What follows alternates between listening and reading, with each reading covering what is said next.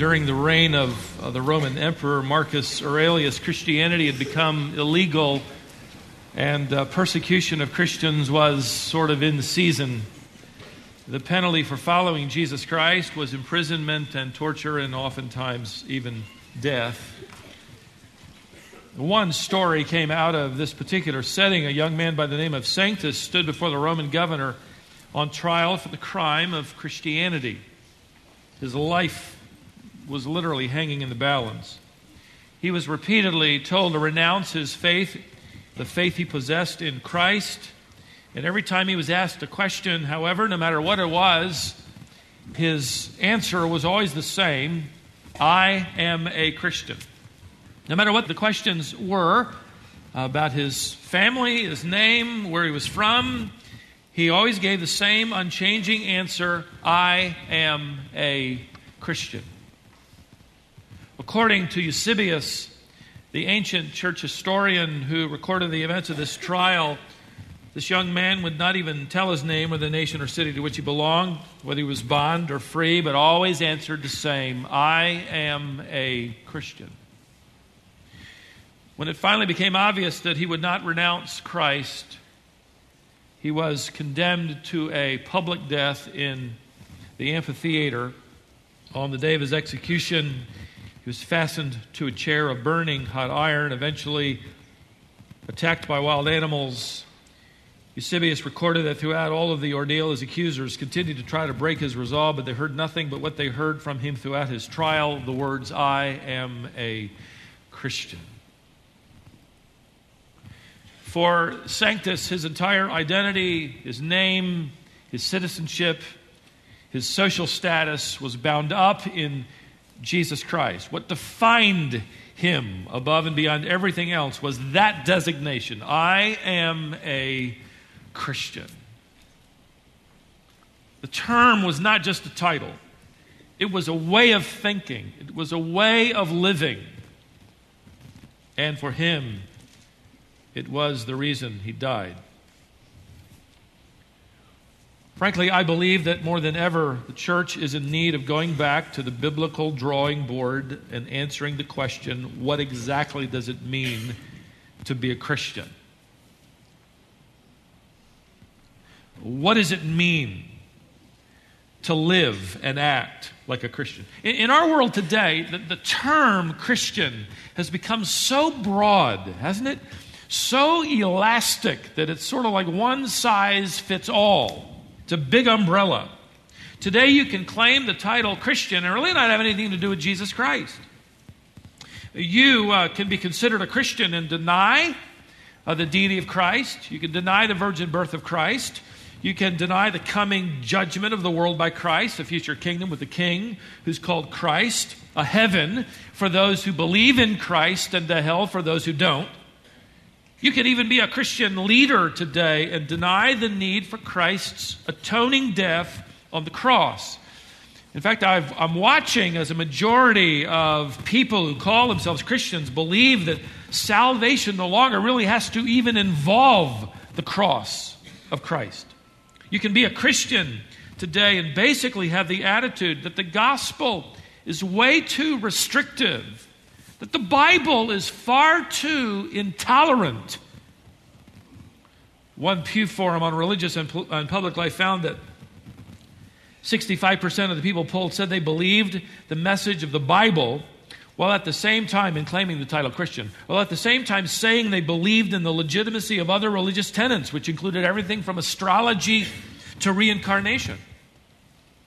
Every so often, I'll read from what are normally considered Christian, even evangelical journals and magazines, which, by the way, I've suspended my subscriptions. I've let them run out. If I want to find them or read them, I know we keep them out for our students in the seminary, but I don't really want to pay for them.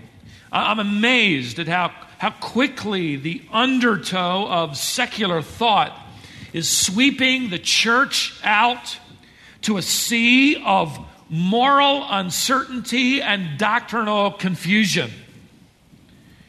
Many churches and denominations today are convinced that our commission as Christians has as much to do with saving the planet as it does with saving people. In fact, more than ever, you'll be likely considered un-Christian, not a very good Christian, if you don't buy into the politically correct propaganda of environmentalists and abortionists and gay activists. I was in the audience of a debate a few months ago at the National Religious Broadcasters in Nashville, just watching along with a couple thousand other people. A debate between a mainline denominational leader who was debating an evangelical leader on the biblical basis for homosexuality and same-sex marriage. Now, I had heard the arguments before, but what I left so amazed about was that this woman, this mainline denominational leader, was able to literally claim for her point of view and for those who followed her that they were the ones who were actually following the core values of Christianity. And the rest of us really weren't very good Christians. In other words, to call anything sinful anymore is unloving. That would mean you're not a good Christian. So the church needs to change her message if she ever hopes to be viewed by the world as Christian. Some time ago, a man in our congregation sent me an article from the News and Observer, so I knew it right up there with the Bible, the inspiration, and made sure I read it. The article interviewed, he'd sent it to me tongue-in-cheek out of humor, but the article interviewed a pastor from a mainline denominational church in our city, and the pastor was asked, what would you say to someone who's thinking about giving your church a try? The pastor responded, well, they would be welcome regardless of who they are and regardless of their, note this, belief system. The pastor went on to add, we don't try to convert anybody. So the reporter asked him, well, what exactly is your church known for? For believing in nothing. Okay, that was my answer, but the pastor said, we are known for having a positive spiritual message so that, here's the goal, we can feel better when we leave than when we came in. In other words, it doesn't matter what you believe or how you might behave. It's all about feeling good about yourself, better about yourself when you leave than when you came. The guy in our church who sent me this article kind of wrote in the margin, tongue-in-cheek, hey, sometimes I don't feel better after your sermons. Could you work on that? I am. I'm trying to offend everybody so you won't feel so alone. That's my goal. The truth is, you can believe just about anything you want to believe and feel pretty good about your position and opinion and yourself until you open up the Bible and you take words for what they mean at face value. The Bible has a way of messing all that up. The Bible has a way of realigning everything because the gospel of Christianity is not interested in relating to the world. The gospel is interested in saving people from the world and at the same time renewing the minds of believers who are constantly tainted by the world. The Bible creates a different culture, and the further down the road we go, it becomes such an old and antiquated and seemingly Victorian, fossilized culture. I get advertisements in the mail. I don't know if I'm a target or what, but I get advertisements from churches that are, announcing either a startup or come to us, and they all say the same thing. Come to our church because we're relevant. That's basically the message. We're relevant. You can be comfortable with us. The coffee's good, the music is cool, the sermons are short. Don't comment on that particular point, but it's all dynamic, which is to be interpreted. We're not gonna provoke anybody. Can I tell you something about myself? It was not intended to be funny. I need to be provoked. Hope my wife's not listening to that, but I need to be provoked. I need to be provoked to live for somebody other than Steve and Davy. I need my mind renewed and transformed so that it doesn't so easily justify my sin. I need the Bible to act like a sword to cut through the facade of my intentions and my motives. I need the fellowship and accountability of other people who run hard after Jesus Christ. We've got a pastor on our seminary board who pastors in our town, and every time I hear him pray, and I love to hear him pray, I am deeply smitten with the fact I do not know how to pray. I need that. I don't need to feel better about myself. I need to feel better about God, who has claimed me and has redeemed me and wants to change me. I want you to take your New Testament and turn to a letter where in 25 sentences or less, the Apostle Paul is going to confront everything about us. It's a short letter to a church leader named Titus. And in this letter, Paul is going to redefine everything. He's going to redefine spiritual maturity. He's going to redefine true leadership. He's going to redefine what it means to be a godly man and what it means to be a godly woman or young person. He's going to redefine the home. He's going to redefine sexual purity. He's going to redefine the Christian's testimony in the world. He's going to redefine the gospel. And do we ever need all of the above to be redefined and reclarified and restated? Now, by way of introduction, and that's pretty much all we're going to do. I know you're surprised to hear that, but Paul wrote 3 letters to men who were serving as teaching elders or pastor teachers. So we refer to these 3 letters, 1st and 2nd Timothy and Titus, as pastoral epistles, letters to pastors. They're not exclusively for the benefit of the pastor-teacher, but for the congregations they led, and these 2 young men led many of them. These letters were inspired by the Holy Spirit. So you're reading more than a letter, you're reading what would become and is now a book of the New Testament canon. In fact, as early as the 3rd century, the letter to Titus was included in a list of apostolic letters, and it was considered necessary, expedient for the life of the church. Most believe that Paul wrote this letter to Titus in between his letters to Timothy, 1st and 2nd Timothy. Paul will refer, if you're familiar with his other letters to Timothy, to both Timothy and Titus as his sons in the faith. And you'll notice in verse 1 that the letter begins a little differently than the way we write letters or send emails today. It begins with the name of the writer, Paul. Now, we typically begin our letters with something different. In fact, we begin them with the one to whom we're writing, and we end with our signature. But not in these days. When you opened the letter in these days, you knew immediately from whose pen this letter had been written. And it says simply, Paul. The name Paul is from the Latin Paulus, which means little or small. It's a Roman name. He was a Roman citizen. It was his Gentile name. His middle name, so to speak, was Saul. His Jewish parents had probably named him proudly after the first king of Israel. But throughout his ministry, he would choose to be known not by the name of a former king, but by a common Gentile name without any Jewish tradition. Maybe he wanted to be remembered that he was small.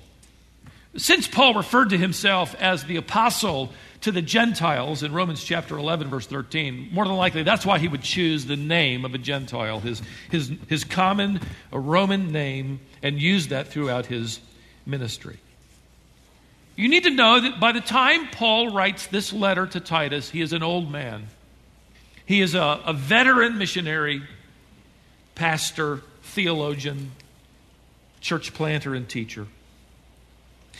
In his wonderful new publication entitled Insights, Chuck Swindoll, the chancellor of Dallas Seminary, writes that when Paul sent this letter to Titus, Paul had seen just about everything. He wrote this: Paul had survived years of misunderstanding, controversy, slander, betrayal. Disciples had thrilled him and then failed him. Friends had come and gone. Thriving churches he'd planted now flirted with apostasy.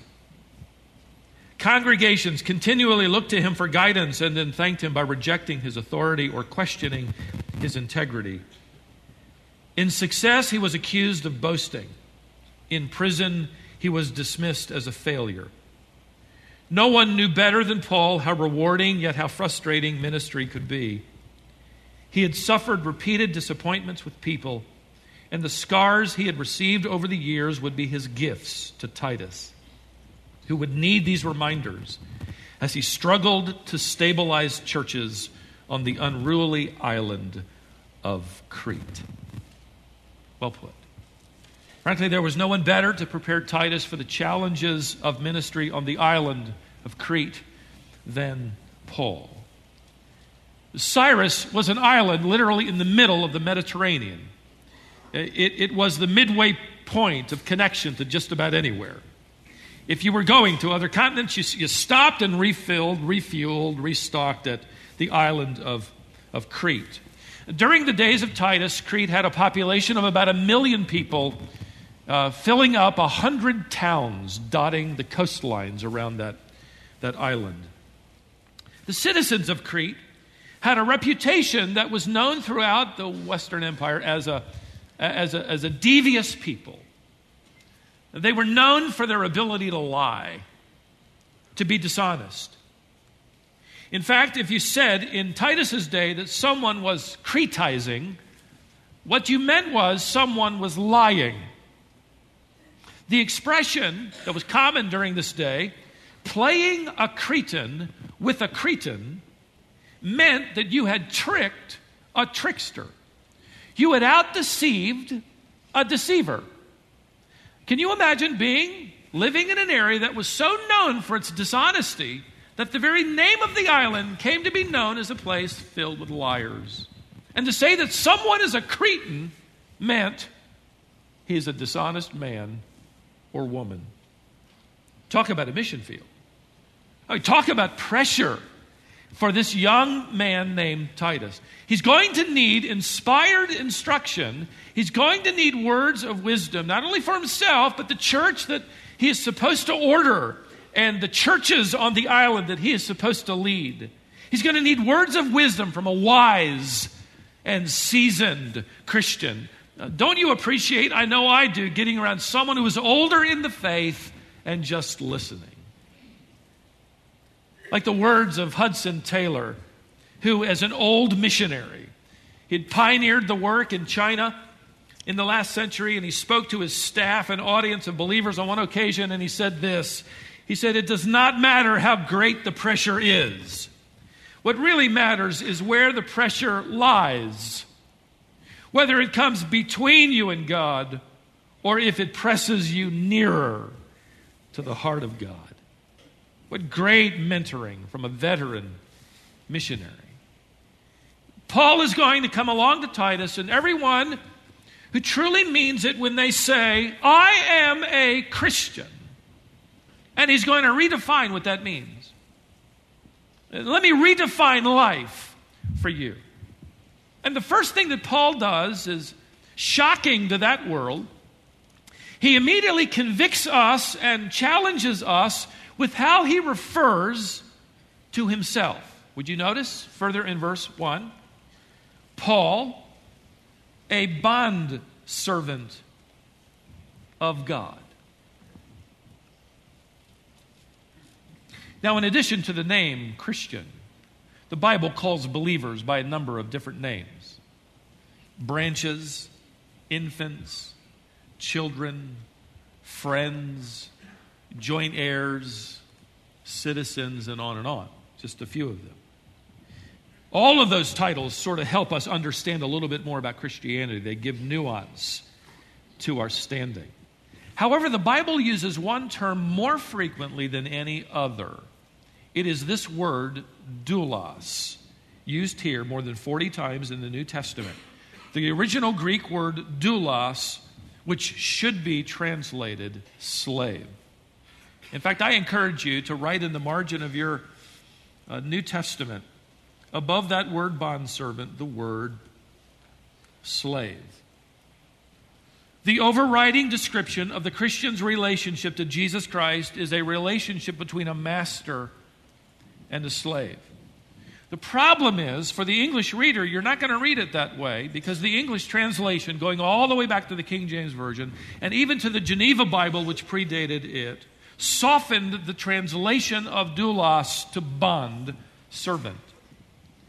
In an effort to avoid the negative imagery and obvious cruelty bound up in the slave trade throughout Europe and into the Americas, translators over the centuries chose to translate doulos a little more sensitively by translating it servant. It's interesting to know there are several Greek words that can be translated servant. Doulos is not one of them. Now, though the duties of a servant and a slave in the first century often overlapped, and even into the 21st century, slavery exists around the world, tragically so. Sometimes the duties of servants and slaves can overlap. But there is a distinction in the New Testament and in the mind of Paul as he describes himself between the two. Here it is. Servants are hired. Slaves are owned. And there's a world of difference in that, isn't there? Servants have a measure of personal rights and freedom in choosing who they work for and what they do. Slaves have no freedom, no rights. They were considered in the days of Titus and in our own English-speaking world for centuries without any personal rights. They were possessions rather than people or persons. See, what's lost on us when we read this phrase by Paul in Titus chapter 1 is that you don't immediately suck in your breath and shudder at the gravity of what Paul just said. Paul, a slave of God. It doesn't offend our sensitivities to read a bond servant. It doesn't confront our misconceptions of having some kind of autonomy from God. See, we would prefer to think that we have an option to obey Christ, to serve Him, to belong entirely to Him. We don't quite get it when the Apostle Peter said that every Christian is a slave, a doulos, of God. We would rather believe that we're servants, that we get to negotiate with Him over the terms of His will, that we can, protest a little with what He does to our bodies, that we can fuss with Him about the inconveniences of His plan for our lives, that we can choose to be half-hearted about fulfilling His commands, that we can actually complain about the lateness of His blessings and the ill-timing of His burdens. You see, we think we've been hired by God. We haven't been hired by God. We are owned by God. And with that perspective, no wonder we complain, though, about overtime. Long hours of inconvenient service. Who's in charge of the benefit package around here? Doesn't seem to be working out for me. See, we've been trained to take our complaints up the ladder to the top of management if our job isn't as comfortable as we'd like it to be. Have you forgotten? Paul wrote, You no longer belong to yourself. You've been bought with a price. The imagery is you've been bought out of the slave market. You now belong to the one who bought you. You are owned by God. Charles Spurgeon, a British pastor in the 19th century, he taught his church the same issue I'm teaching you. And he said, and I quote him, where our authorized version softly puts in servant, it really is slave. The early saints delighted to count themselves as Christ's absolute property, bought by Him, owned by Him, and wholly at His disposal. Paul even went so far as to rejoice that he had the marks of his master's brand in his flesh that we miss. Paul cried, "Let no man trouble me, for I bear in my body the marks of the Lord Jesus." For him, that was the end of the debate. He was the Lord's, and the marks of the whips and the rods and the stones were viewed as the branding of Paul's body as the property of Jesus, his Lord. Spurgeon concluded, "If the saints of old gloried in this, I pray you and I will do the same." See, Paul is redefining our freedom, our sense of autonomy, the right we might think we have, and we might even come to church and think that it's all about me. Paul will say, effectively, he is a slave of the Creator. And by the way, that brings about experiencing true freedom. The way of freedom is slavery to God. In fact, another author from the 1800s wrote it this way: slavery to God is the only liberty in life. Catch this sentence. Liberty, he wrote, does not mean doing as you like. It means liking what you ought and doing that. Liberty does not mean doing as you like. It means liking what you ought. Such slavery to Christ is the only nobility. That's why, ladies and gentlemen, it's true that you find a Christian who is arguing with God over the terms of his will, and you find a Christian bound up in frustration and unhappiness. But find a man or a woman or a young person who stands and says, "I am a Christian, and I understand by that I am wholly owned as a slave to my master, God," and you find someone liberated to serve with contagious joy. Like the young lady at a Bible conference held on her campus, she stood up and before her peers, she held up a sheet of paper and she explained, "This sheet of paper represents my life dedicated to Jesus Christ, and you can see it's blank. It's been left for him to fill in as he pleases, but I want you to know I've already signed my name at the bottom of the page." I am a Christian. What does that mean? I am owned by Christ. Now, Paul goes on to say in verse 1, not only that he is a slave of God, but an apostle of Jesus Christ. Slavery referred to as obligation.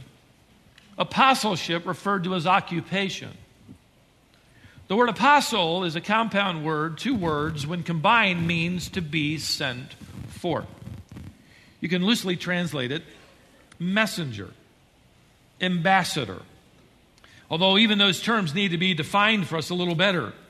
The idea of being an ambassador of Christ pictures in our minds our own Western world's idea of having someone on the payroll of the government going and making sure things are smooth between countries. That wasn't the first century view of an ambassador. An ambassador was someone who came from the side of the victorious king to a vanquished people and delivered to them their terms of surrender, the king's terms of surrender. When he uses the word apostle, in fact, he'll call Timothy and Titus apostles in 2 Corinthians chapter 8. And Paul will use it then loosely as a messenger, an envoy, an ambassador, a missionary, so to speak, could be used in this word's definition. But Paul uses it here in Titus 1 in that official, narrow sense. He's referring to a few select men who speak for God, men who are personally commissioned by the resurrected Lord, who then set the foundation for the church. That foundation was set 1900 years ago. We're not building a foundation anymore. There are no apostles today. We're building upon the foundation today. And the reason that Paul throws in this idea of apostolic authority is that Titus is going to need to speak with apostolic backing and authority. He's going to appoint elders, perhaps even deacons. He's going to instruct the church on how to live and how to conduct themselves. And Titus is going to be challenged. He's going into churches that have been established, and he's going to say, "No, you do it this way, not that way." He's going to go into a church that already has its leadership sort of defined, and he's going to say, no, you and you and you are going to be elders, but you guys that are already in charge aren't. Oh my. Can you imagine someone coming to Colonial today from the outside, and after 6 weeks saying, all right, here are my appointments for elders and deacons? That's exactly what Titus is going to do. And people are going to ask him, who asked you? I don't remember inviting you here to our church. We were getting along delightfully before you showed up.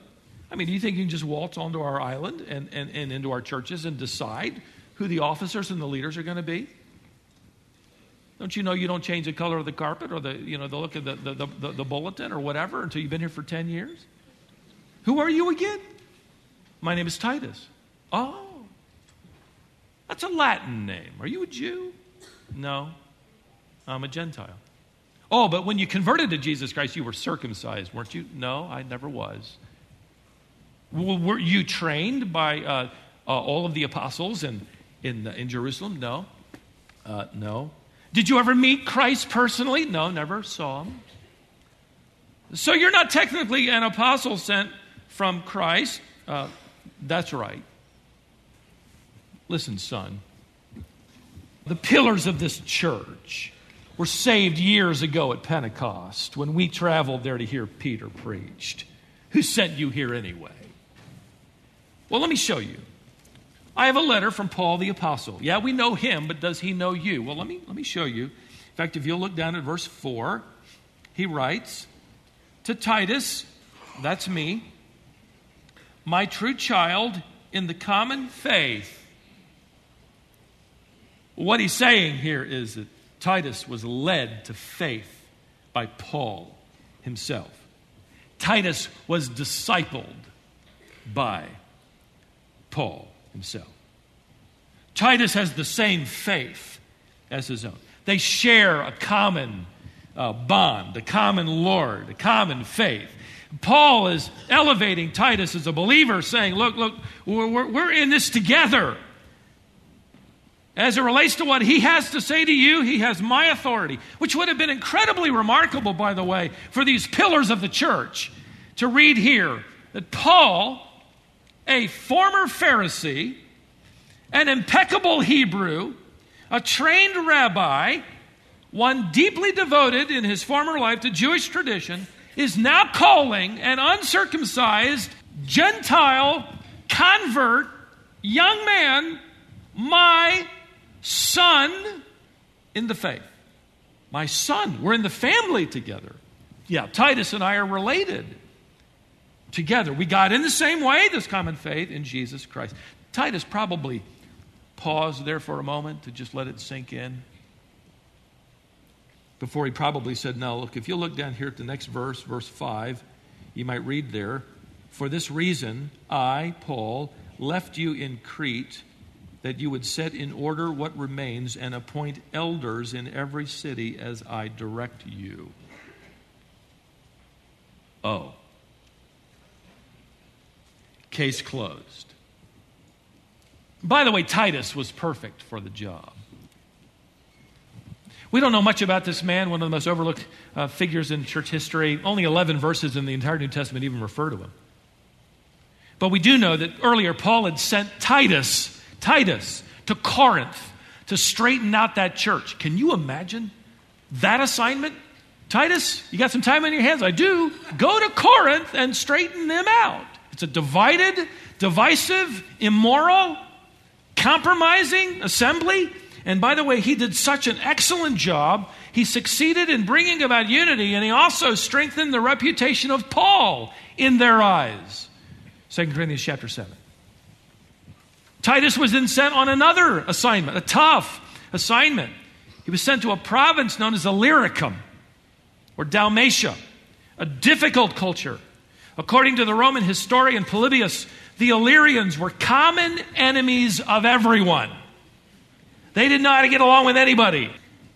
Another contemporary of Titus, a man by the name of Strabo, wrote that the people of Illyricum were wild and given to their primary occupation as pirates. Hey, Titus, I got a new church for you. Go straighten it out. Oh, who's there? A bunch of pirates. Okay. And off he went. All of it was wonderful preparation for the island of Crete. Titus would confront disorderly churches with several years of history. Anybody knows you don't just waltz into a church and change anything. You don't change the bulletin, color of the carpet, music, nothing. You leave it alone.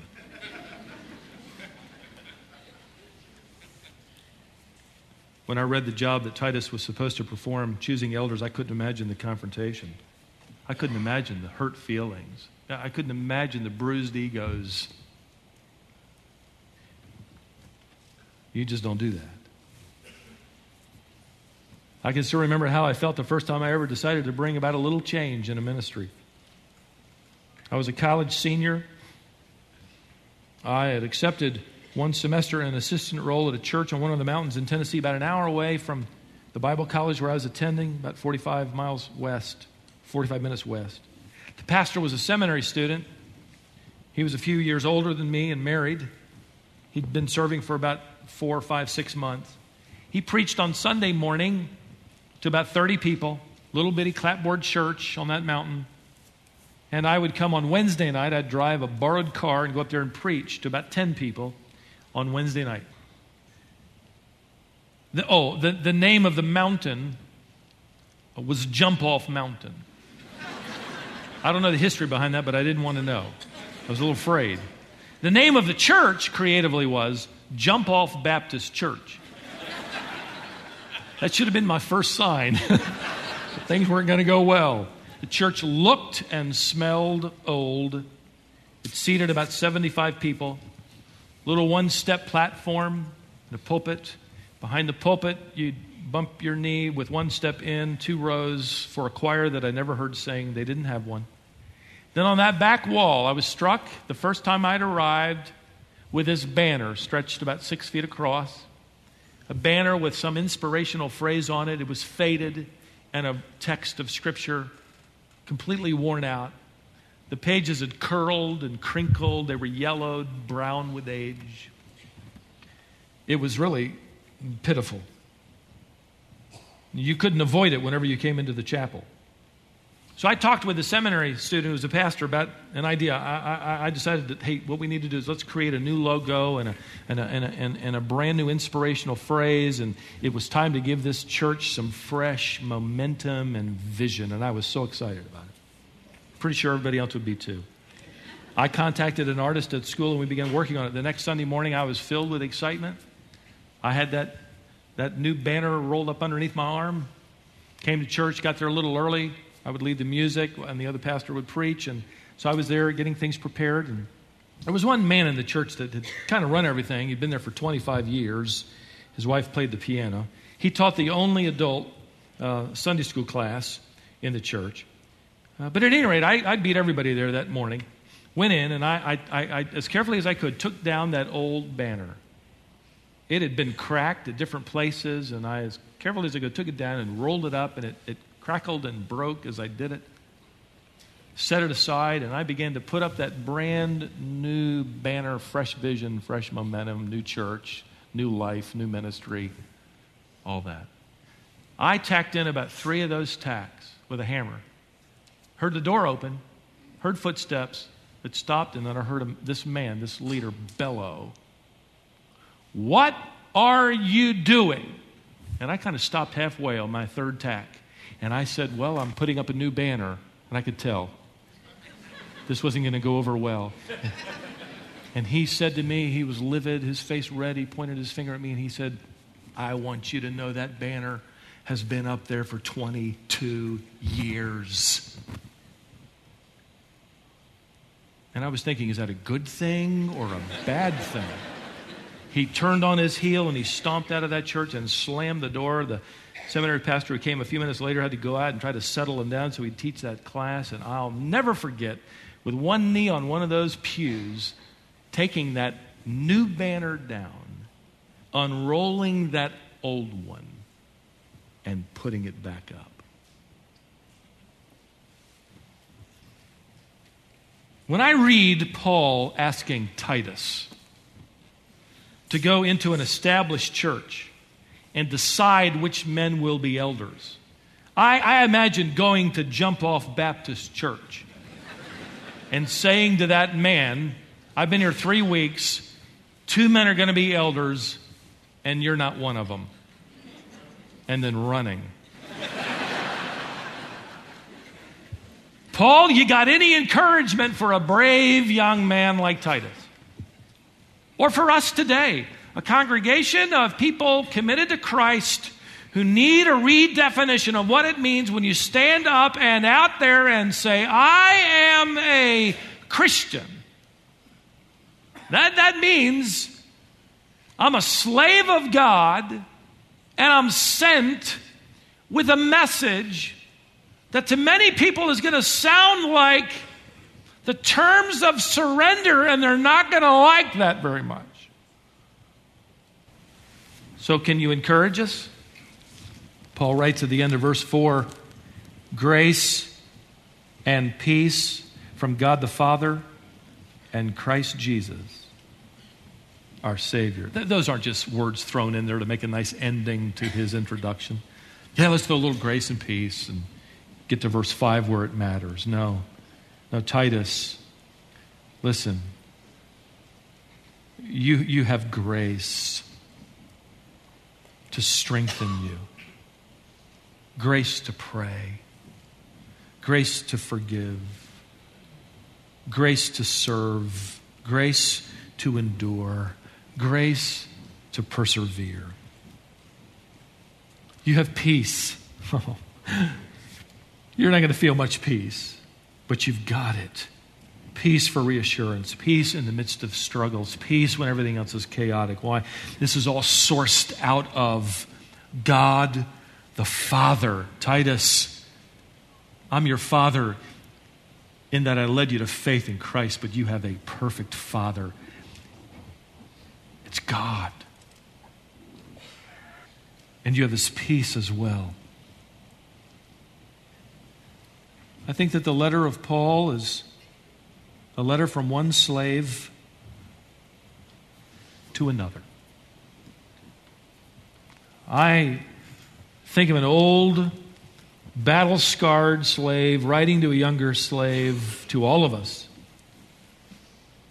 He tells him with the wisdom of both truth and experience in his own life, Titus, when you take your stand and you say, I'm a Christian, when you effectively say, I am a slave of God, I'm one of God's messenger boys, don't forget to draw from the divine reservoir of grace and peace.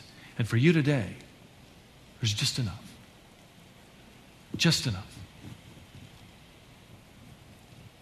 And it's backed up by this limitless supply of God the Father and Christ Jesus, our Savior. Father, we thank you for words from a veteran, a man who never just threw around pious platitudes, a man whose body bore scars, his heart as well, one well-equipped to give Titus his authority, which came from you, on how the church should live and act, how life is to be redefined. And ultimately, in this process, how you define a true Christian. If you're one of those, my friend, would you ask the Lord to put an exclamation point in your heart at this text? Lord, make me your slave. Make me more aware than ever that I've been bought by you. I'm not a servant who determines hours and wages. I'm your slave. If you don't know what it means to be bought with a price, which is, we're told, by the apostles, the blood of Christ. We don't want you to go long without a full answer. But maybe you know enough of the gospel that for you you're fully aware, but you don't want to surrender. Can I join my voices with those in this audience today in telling you that in surrendering, there is satisfaction. In slavery to God, there is freedom in life.